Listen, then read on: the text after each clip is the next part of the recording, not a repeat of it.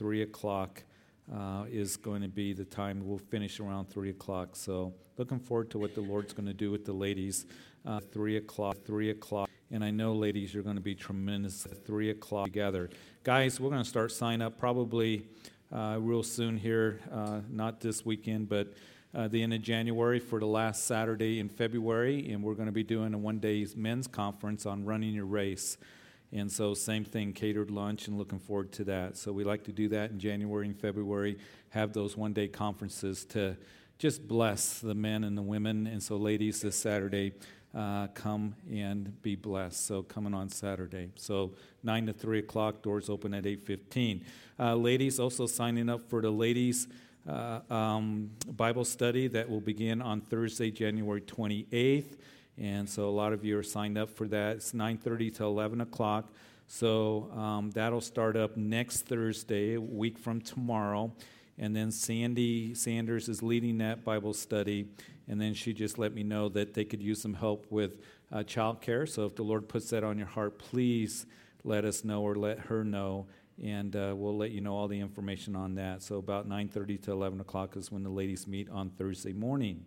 Other than that, there's other things there in your bulletin. Take a look at it. Middle schoolers on this Friday are going to be going ice skating. So parents upstairs will be reminding the kids at 7 o'clock, don't bring them here. Bring them over to the Greeley Ice House on 8th Avenue downtown. $7 includes skate rentals. So again, those are the announcements for tonight, Sunday morning, 8, 9:30, 11 o'clock. We're going to finish Colossians chapter 1. We've been going through Colossians chapter 1, taking our time going through that chapter because it's a really important chapter as it talks about the preeminence of Christ, the sufficiency of Christ, that He is the creator of all things. He is preeminent over all creation. Psalm 104 is going to talk about God and His, He's all powerful. And going to be speaking of the greatness of God, the creator of all things. And so it's interesting that that's what we've been talking about in Colossians chapter 1, that Jesus, He's the creator of all things. So He has preeminence over all creation. He has preeminence over redemption. And then we're going to see that He has preeminence over the church. So I know that we're going to continue to be blessed as we can continue in chapter 1 of the book of Colossians. Invite somebody out, bring them here. And we're going to study God's Word together and just have a wonderful study on Sunday. So 8, 9:30, and 11 o'clock, 3 Sunday morning services. Father, we thank You that we're here. And I pray that right now as we come, that our ears would be open and our hearts soft before You, teachable. As we go through these Psalms, that we would be blessed and encouraged and helped. And Lord, that comfort would come to us. And Lord, that we would just, again, see Your greatness and Your wisdom and Your faithfulness. All these things that we're going to see, the psalmists are going to express.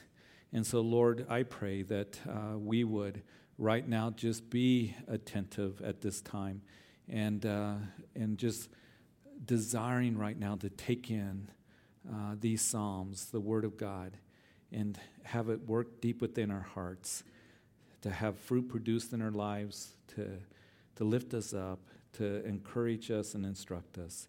And it's in Jesus' name that we pray. Amen. So Psalm 104 is a psalm praising God as the creator in His glory.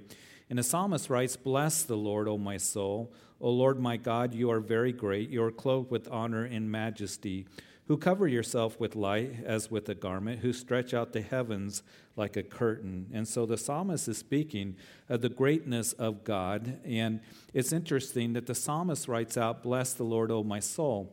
And we've seen that in the last couple of Psalms. Matter of fact, last week as we finished at Psalm 103, a Psalm of David, David says, "Bless the Lord, O my soul, and all that is within me. And bless the Lord, O my soul, and do not forget His benefits." And David was one that he talked to his soul a lot. He said, "Bless the Lord, O my soul." The soul speaking of the mind and the emotions, the very deep inner part of us as he says, bless the Lord, O my soul, and don't forget his benefits. David was one that talked to himself a lot. And in other places in the Psalms, we saw that David would say, why is my soul cast down, O Lord, when he was down and discouraged. And we can get discouraged and down, and we can hurt, and as we go through the difficulties of life. And why are you cast down, O my soul? As he would express that to the Lord, and then at other times, oh, bless the Lord, O my soul. And that's what the psalmist here does. And I think it's good for us to say that in my soul, in my heart, and with my emotions and with my mind, because remember that Jesus said that we are to love the Lord with all of our heart, soul, mind, and strength, and to love him with every being that we have. And we can say, Lord, I just want to bless you this morning. Oh, my soul, bless you because of the benefits that I have in you. And that's what the psalmist is writing about, that, Lord, you are great and you are glorious. And speaking of God here in these first verses, that, Lord, you are very great. You're clothed with honor and majesty, who cover yourself with light as with a garment, who stretch out the heavens like a curtain. So here the psalmist speaking of that God, that he is light. In light, when God is, as John says in his epistle, that God is light, not that he is, a light bulb, but he is light. And it's speaking that he's absolutely pure, he's absolutely holy, he's absolute, goodness. And that's what it speaks about, that God is light. And of course, Jesus, he came along in John's gospel, and one of the I am statements of Jesus is that I am the light of the world. And light has come into the world. And we know that as believers, that we, as sons and daughters of the living God, that we are called, ones that are the light of the world as well. In other words, that we have been brought out of the darkness into his marvelous light. And the Holy Spirit that dwells in us, and that's what is going to be Paul speaking about. He's going to be talking about the mystery that's now revealed, as we will discuss on Sunday, that Christ in you, the light of the world that is in us, to be a light to this dark world, because it is dark out there, isn't it? And as we are the light of the world as children of God, what that speaks of is that we should have a desire to walk in purity. We should have a desire to walk in holiness. We should, demonstrate the goodness of God in our lives and declare the goodness of God to others. So that's what it means to be a light. So here the psalmist begins to talk about the greatness of God. And then in verse 3, he lays the beams of his upper chambers in the waters, who makes the clouds his chariots, who walks on the wings of the wind, who makes his angel spirits, his ministers, a flame of fire.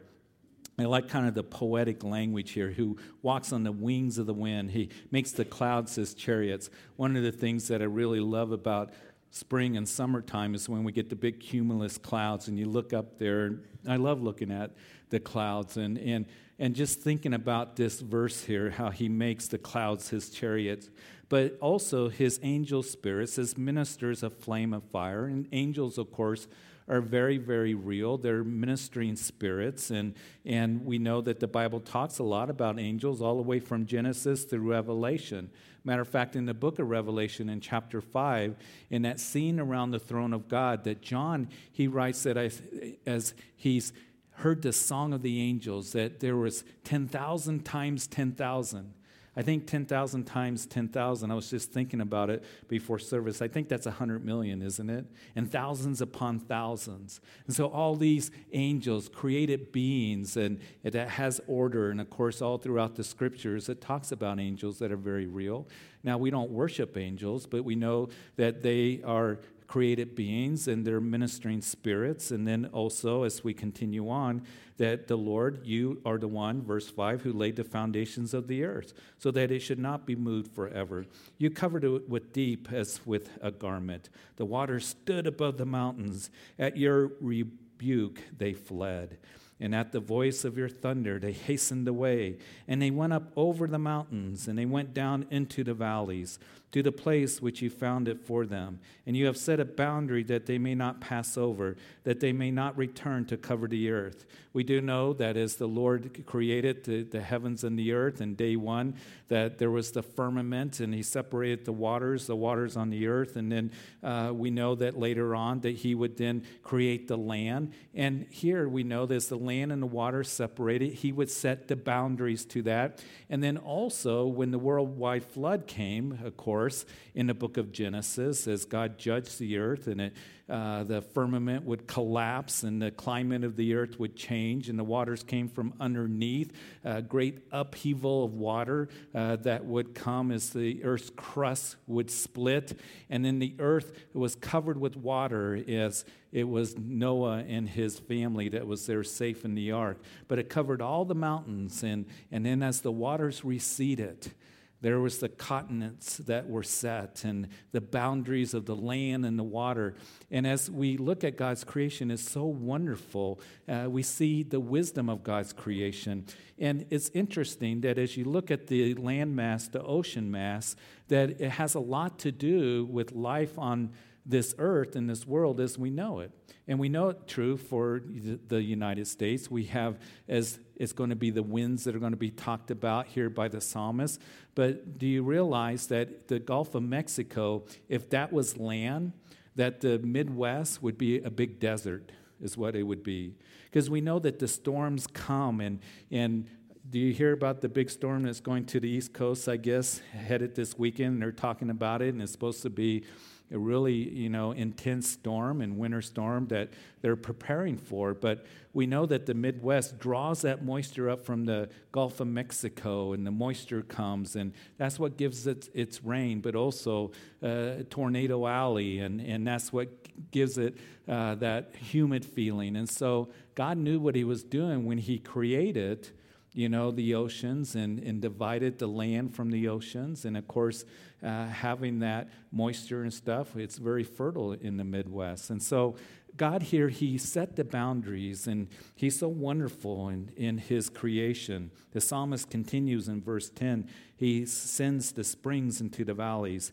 and they flow among the hills, and he gives drink to every beast of the field. The wild donkeys quench their thirst, and by them the birds of the heavens have their home, and they sing among the branches. I was talking to somebody right before service, and of course, all of us are kind of, this time of the year, it seems like snow's been on the ground for a couple months, and we long for spring to come. But one of my favorite things about the spring, again, is not only the cumulus clouds that build up and the rain clouds, but also in the morning to hear the birds, right, when they sing, and they're singing and they're awake, and I love to wake up to that.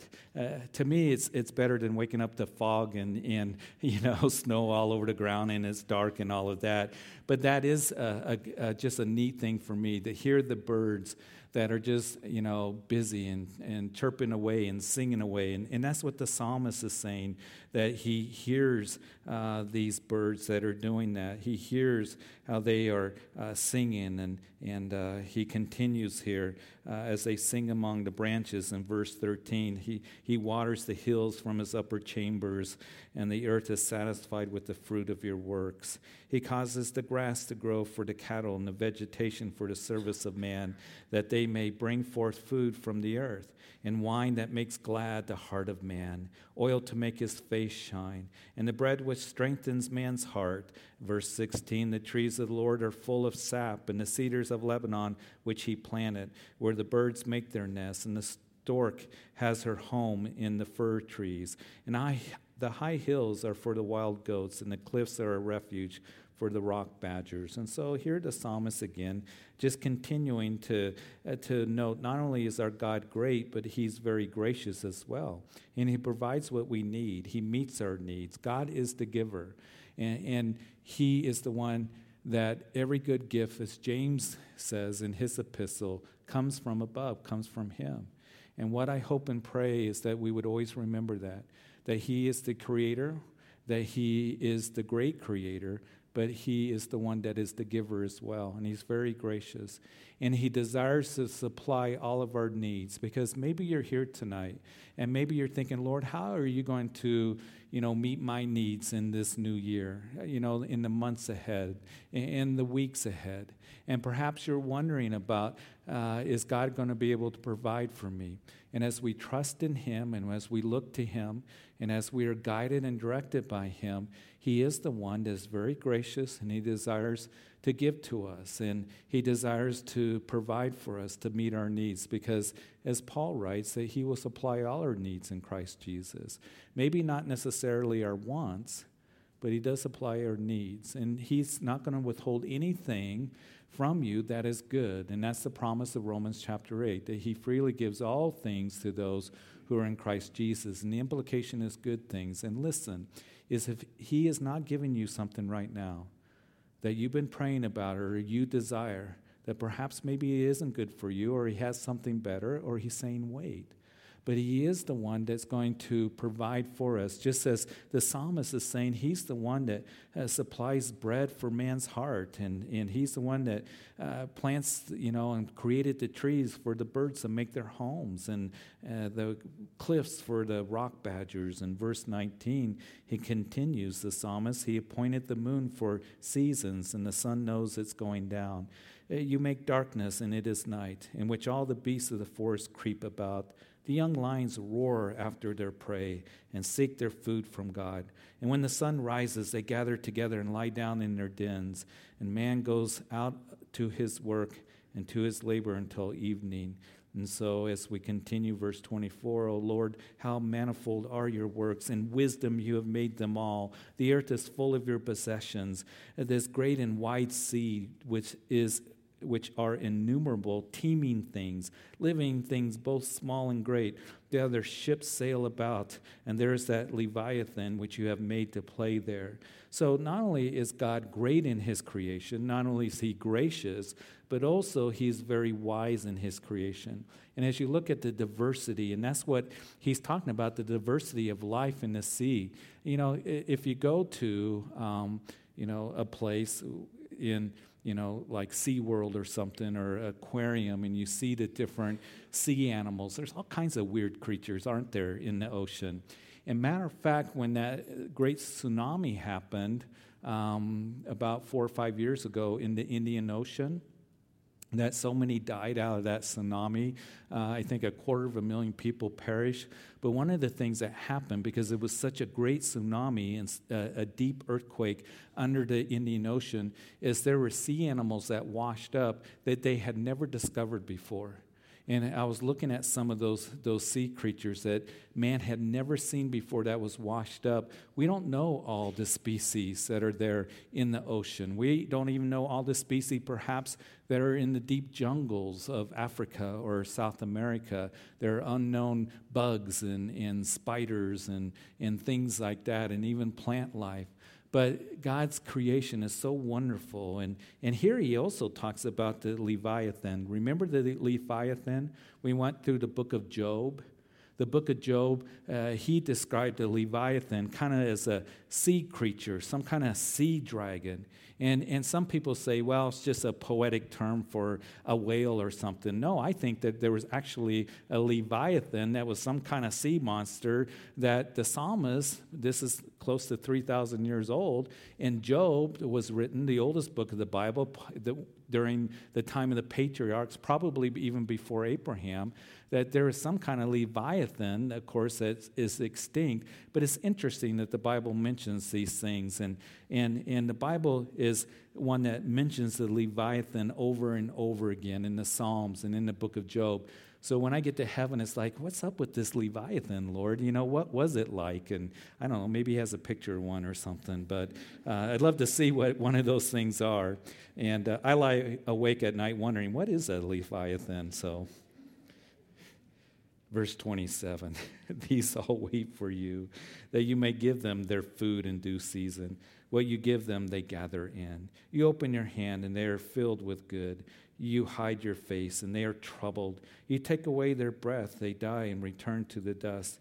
You send forth your Spirit, they are created, and you renew the face of the earth. And may the glory of the Lord endure forever. In verse 31, may the Lord rejoice in his works. And he looks on the earth, and it trembles. And he touches the hills, and they smoke. And I will sing to the Lord as long as I live, and I will sing praise to my God while I have my being. May my meditation be sweet to him. I will be glad in the Lord. May sinners be consumed from the earth, and the wicked no more. And bless the Lord, O my soul, and praise the Lord. So here, God is in control of creation. He makes the wind stops. He restores the world, and we know that he looks on the earth, and it trembles. And then the psalmist, he says, I'm going to sing unto the Lord as long as I live. And it's interesting that it is the creation that declares the greatness and the glory of God and the wisdom of God and the graciousness of God. But I want to remind us again of what we've been talking about in Colossians chapter 1, because all things were created by him, speaking of Christ. And we know that he is the creator of all things, and he's preeminent in creation. And there was nothing that was made that he didn't create. And also that it was all created by him. And I want to remind you, and I think the psalmist is saying that as he's thinking about the creation of the Lord, and he being the great creator, that, Lord, I'm going to sing praises unto you. And remember what Paul wrote in Colossians chapter 1, that they were created by him, and it was created for him. And I just want to remind you and I of that very important truth declared in Scripture, that you and I were created for him, for his good pleasures.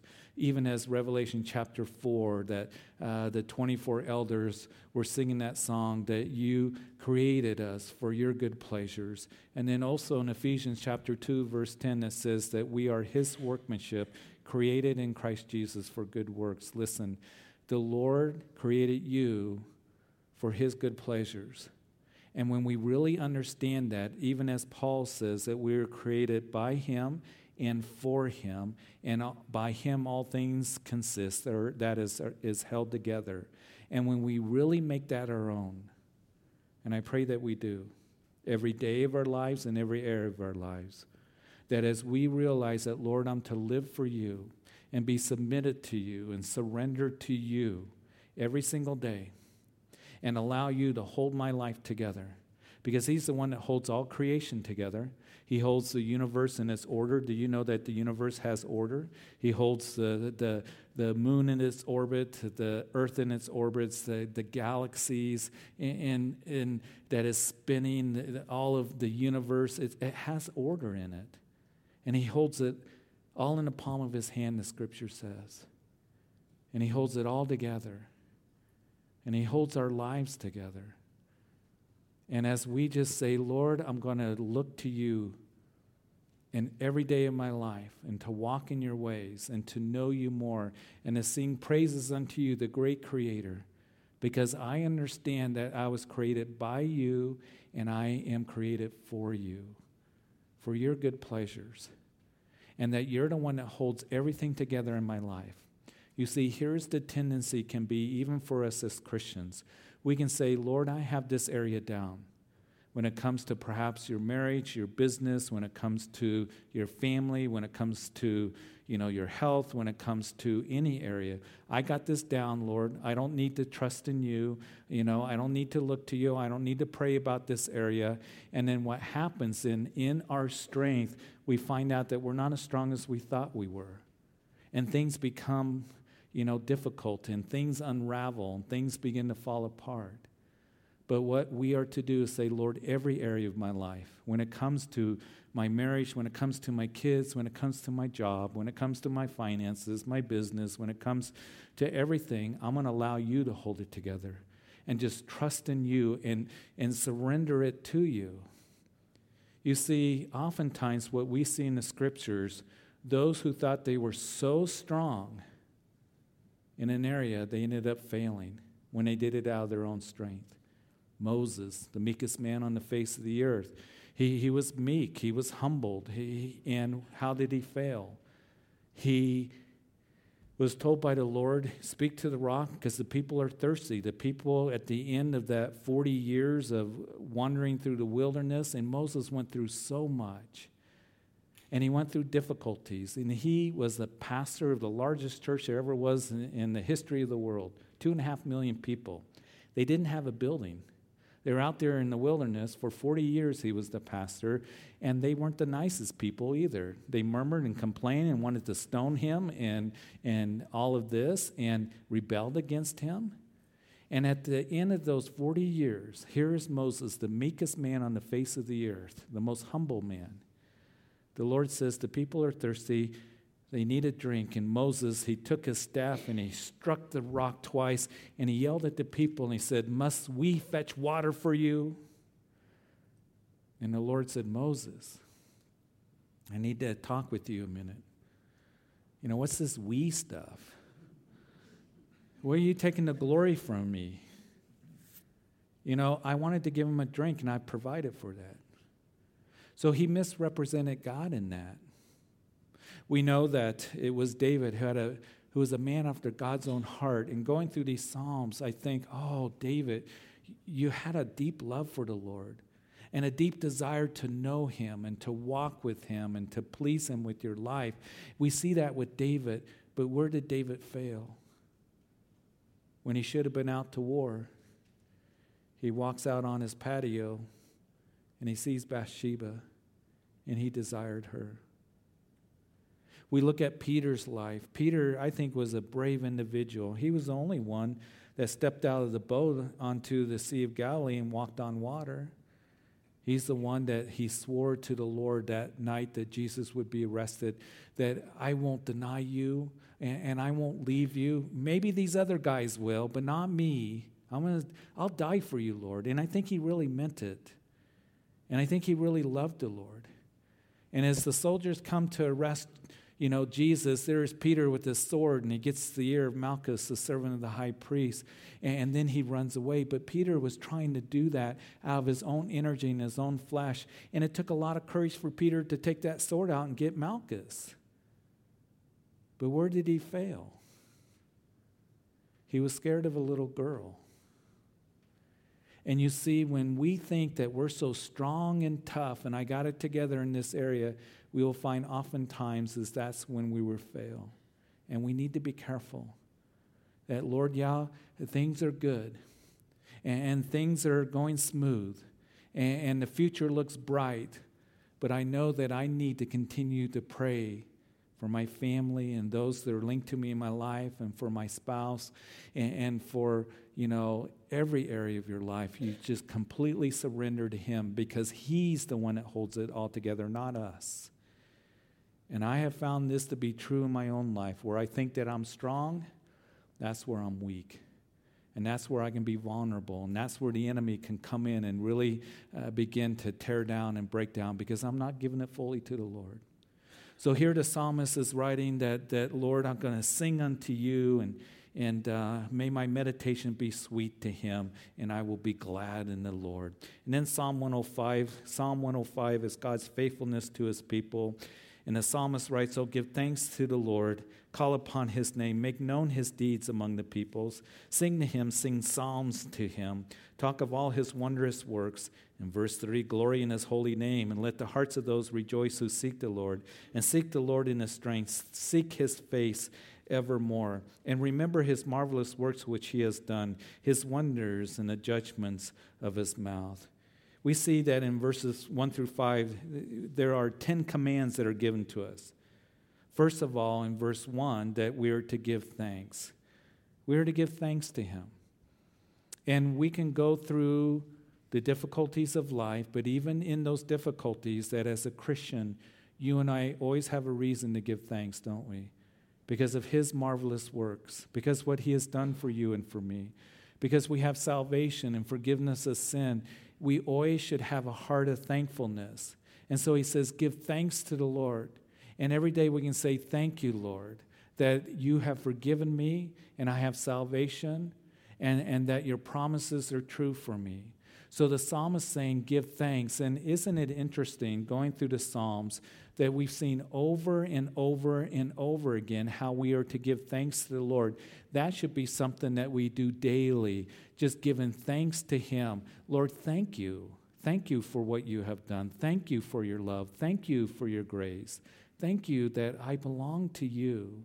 So it's important, I believe, that we have a thankful heart. And then second of all, in verse 1, we can call upon Him. That's one of the reasons we can be thankful, isn't it? That we are a child of God and we can call upon Him and He hears us. And He desires for you to call upon Him. Nowhere in the Scriptures do I see any hint of the Lord saying, don't call upon me, or I only can be called upon from 8 to 5, Monday through Friday. He says that, listen, call upon me anytime that you want. And in the book of Hebrews, of course, it tells us that we can go into the Holy of Holies. It's talking about the presence of the Lord with confidence, not our own confidence, but we can go in with confidence because of the blood of Jesus Christ. And as I've mentioned this to you before, as we've done our study in the Old Testament, you see one of the weaknesses of the Old Covenant, the Testament, it didn't bring the people to the presence of the Lord. Oh, there was a Lord in a pillar of fire and a pillar of cloud in the middle of the camp. There was the Lord that, took the Mount Sinai and it shook. There was those, kinds of where the people really sensed the presence of the Lord and the awesomeness of the Lord, but only the high priest could go into the Holy of Holies where the tangible presence of God was. And that was for a short time, for, once a year, to make atonement for the sins of the nation. And so the book of Hebrews, painstakingly, as it's making the case that Jesus is superior and that the old covenant needed to be replaced by the new covenant because the old covenant fell short. It didn't bring forgiveness of sin. It only covered sin until Jesus Christ came and died for our sins once and for all. But also now that Jesus died for our sins, and as He was on that cross and He cried out, it is finished, it tells us in Matthew's narrative that the veil that separated the holy place from the most holy place rent in half. And then all of a sudden, those priests in the holy place could see into the Holy of Holies, where only the high priest could go in once a year. The tangible presence of God. All of a sudden, they could see into the Holy of Holies. And it was like the Lord was saying that, come on in. Come on in, because Jesus just died on the cross for you. And we can go into the Holy of Holies, that is the presence of the Lord, and call upon Him. We can do it anytime we want. And we can stay as long as we want. And we can do it as many times as we want. Do we realize the awesome privilege that you and I have of calling upon the Lord and spending time with Him? And the Lord desires for us to spend time with Him. He doesn't get tired of us. Other people may get tired of us, but the Lord doesn't. And He desires for us to sit at His feet and then just fellowship with Him. And may that be the priority of our lives. Luke chapter 7 speaks to me a lot in my life, and especially where I'm at, because I've always been more of a Martha in the kitchen, cooking and busy and get distracted. And Jesus said, as Martha was protesting, tell that sister Mary to come in and help me. And Martha, Jeff, you're busy with so many things. But Mary has picked the better part. He didn't say what you're doing is bad. But I know that I need to learn to spend more time at the feet of Jesus. Oh, there's time to be busy, and there's time to be working, and there's ministry to be done. I understand that. But I know oftentimes I can waste time or get so distracted that I'm not taking the better part and being at the feet of Jesus and worshiping Him.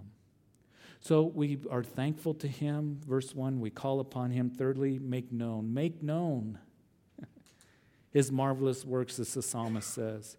Make known His deeds among the people. And then in verse 5, the 10th thing that's going to be listed, remember His marvelous works which He has done.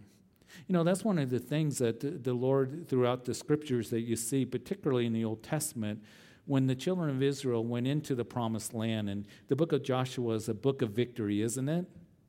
It's a book of victory, and we know that they conquered the land and divided up the land, their allotments, the 12 tribes. But then you go to the book of Judges. Now, at the end of Joshua, Joshua says, choose this day whom you're going to serve. As for me and my house, we're going to serve the Lord. And you flip the page over, you go into Judges chapter 1. By the time you get to chapter 2, the children of Israel, that generation after Joshua, it says that they forgot the Lord and the works of the Lord. They forgot about what the Lord had done for them, a generation after Joshua. And you see, as their history continue, as you read in the days after David and Solomon, when the nation split to the house of Israel and the house of Judah, the prophets came on the scene. They were involved in idol worship and false worship. And the prophets would come along, and they said that, remember how the Lord brought you out of Egypt.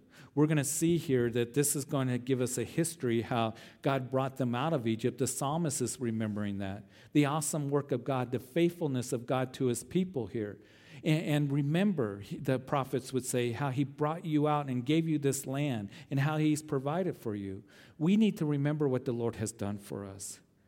We need to make that known, what he has done for us. Remember that he's forgiven us and he's made us a new creation. Not that we become a good person or a religious person or, we're a better person. No, we are a new creation in Christ. We have a new heart. We're forgiven. And we need to remember how he's brought us out of Egypt, out of the world. And now we're citizens of heaven. And we're in the world, but we're not of the world. And we need to remember, and we need to praise him and thank him for that. And we need to make that known to others and what he's doing in your life. As you see the faithfulness of God being worked out in your own life, how he's growing you, the joy that you have, the things that God is doing and answering prayer, whatever it may be for you, remember what the Lord has done and make known that to others. God is good. And God wants to do healing to you. He wants to grow you. He wants to make you a new creation because he's done that for me, and he's done that to those who turn to him and trust in him. One of the things that I want to do is I want to make known God's faithfulness. Yesterday was a special day for me, and maybe perhaps some of you heard it when I was broadcasting on Calvary Live yesterday. But yesterday was actually the 20th anniversary, January 19th, 1996, when we had our first Bible study. It was in our home, Friday night, going through the book of Revelation. Sue and I remember that as it was yesterday. And Barbara was 3 years old, Luke was 1 year old, and the other two kids, Rachel and David, weren't even born at that time. We came up to Greeley. We didn't know how to start a church. All we knew is that God put a calling on our lives, that we had a heart for Greeley. And we had been praying about it. And it didn't make sense, practically for us to leave. I was on staff at Calvary Chapel there for 4 years as an assistant pastor. And the church was growing. We had a lot of friends. We didn't know anybody up here in Greeley. We knew John and Becca, and we had met a couple other families. But we didn't know anything about starting a church. We didn't know how God was going to provide for us. We didn't know if we were even going to be a church. All we knew is the Lord said, I want you to go and teach the Bible. And it wasn't that we felt like Greeley needed another church, but we felt like we could come up and do verse-by-verse teaching and that emphasis of teaching through the Word of God. And when we came up in 1996, we were the only Calvary Chapel north of Denver. And I remember that we put a little advertisement in the paper, and I still have it. I've been looking for it. I got it somewhere, but, that tells of, Calvary Chapel, Greeley, January 19th, 1996, and a phone number to call if you want to come. And that first Friday night, looking out the window, about, 7 o'clock, it's about 10 minutes till, wondering if anybody was going to come. So excited, so nervous.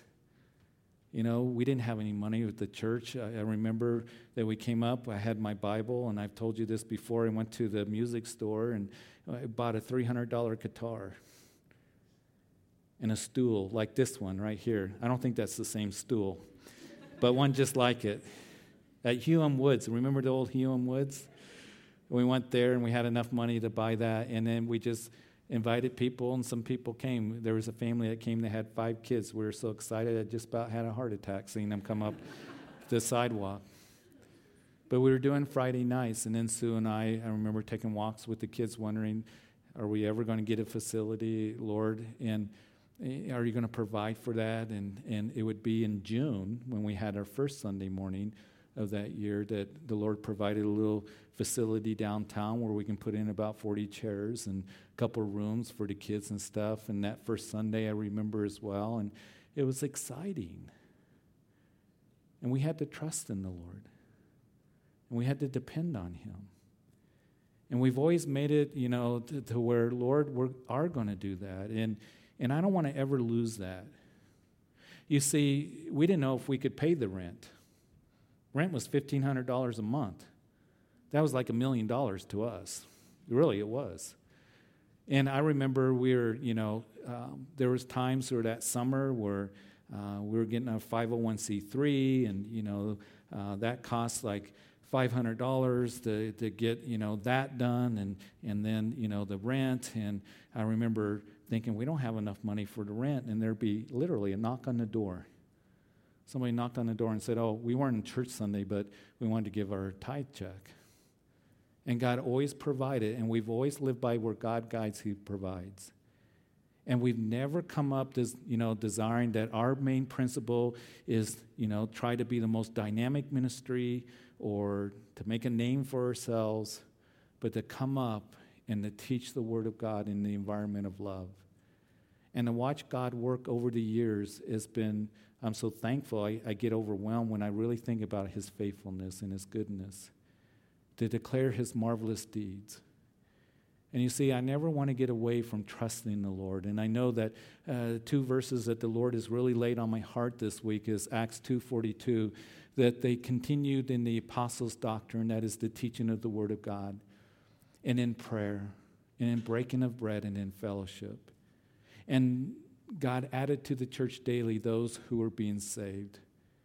And that needs to be the model always of Calvary Chapel Greeley, that we continue in the Word of God.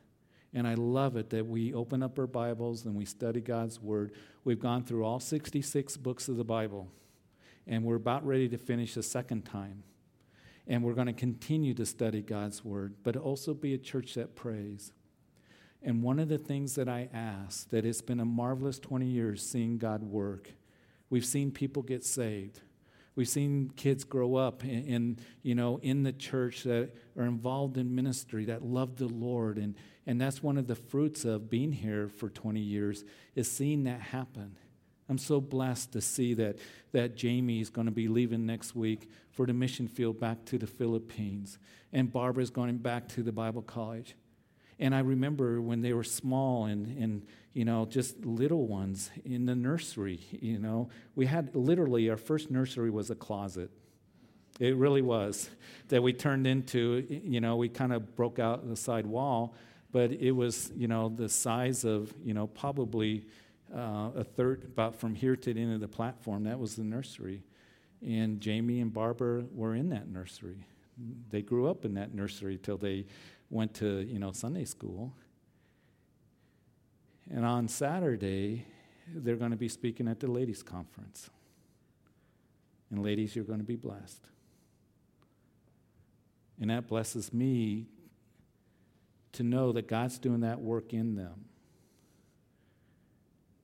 To see that there have been those who have grown up in this church that are involved in ministry, that again, people are growing in the Word of God, fruit being produced in people's lives, missions that have taken place. And I really believe that God still wants to work. I believe the best is yet to come. I really believe that with all my heart. You see, the church growth people and marketing experts say that whatever you're at 10 years, that's what you're going to be. And I don't believe that for a minute. Because I believe God wants to work in these marvelous ways and in these very perilous times that we're in. And I believe that He desires to work in us and through us as a church, as a congregation. But I do ask this, that you continue to pray. May we never take for granted what God has done here. And one of the things that I've done in the honesty of my heart is try to, the best of my ability, but depending on the Lord, of course, that every time that these doors are open on Wednesdays and Sundays and other times, that we do ministry with integrity, that you are hearing the Word of God, that we're doing the best that we can to please the Lord in the fear of the Lord and in the humility of the Lord, and that we come into this place with fear and trembling, the staff, and that we take that very, very serious, and we're very thankful for you who support the ministry, who believe God is working, and we're seeing God work through the radio, through, outreach, planning on doing more outreach this year and what God has for us. But we need your prayer. May we never take that for granted, what God is doing here. Never take for granted the group of believers that he has brought together and what he has done with this church family. And may we declare his wonderful works, not boasting in ourselves, but boasting in him. Great things that he has done and the things that he wants to do, and coming in faith and knowing that he wants to work in this year and the years ahead as long as he tarries. And that we're going to see God continue to provide whatever he has for us and continue to work. I pray for a mighty movement of God's Spirit in this place. I pray that more people get saved and more people are helped, because there's a lot of hurting people. And some of you that are here, you're hurting. You're hurting. You have a hole in your heart for whatever reason. And maybe it's because of a loss, or because of a difficulty, or maybe because of a circumstance you're facing that has been very, very hard. And I'm sorry for your hurt. But I know that the answer is Jesus. And I know that he wants to do a marvelous work in your life. And he's going to be faithful to you. And that's what this psalm is going to talk about, as we're going to pick it up here next week. That you see, we can be thankful because we have the Lord. And we can call upon him and make known his works. And then in verse 2, sing to him and then glorify his name and rejoice in him. And as I said, that being thankful and being, one that rejoices or having joy is linked together. If you don't have a thankful heart, you're not going to have a rejoicing heart. And then to remember him as we remember great things that he has done. But know this, that God is faithful, and that's what this psalm will talk about. And if there's anything tonight that you get, he's going to be faithful to you. You wait and see. You may not understand everything that you're going through. You may not understand everything that's going on around you.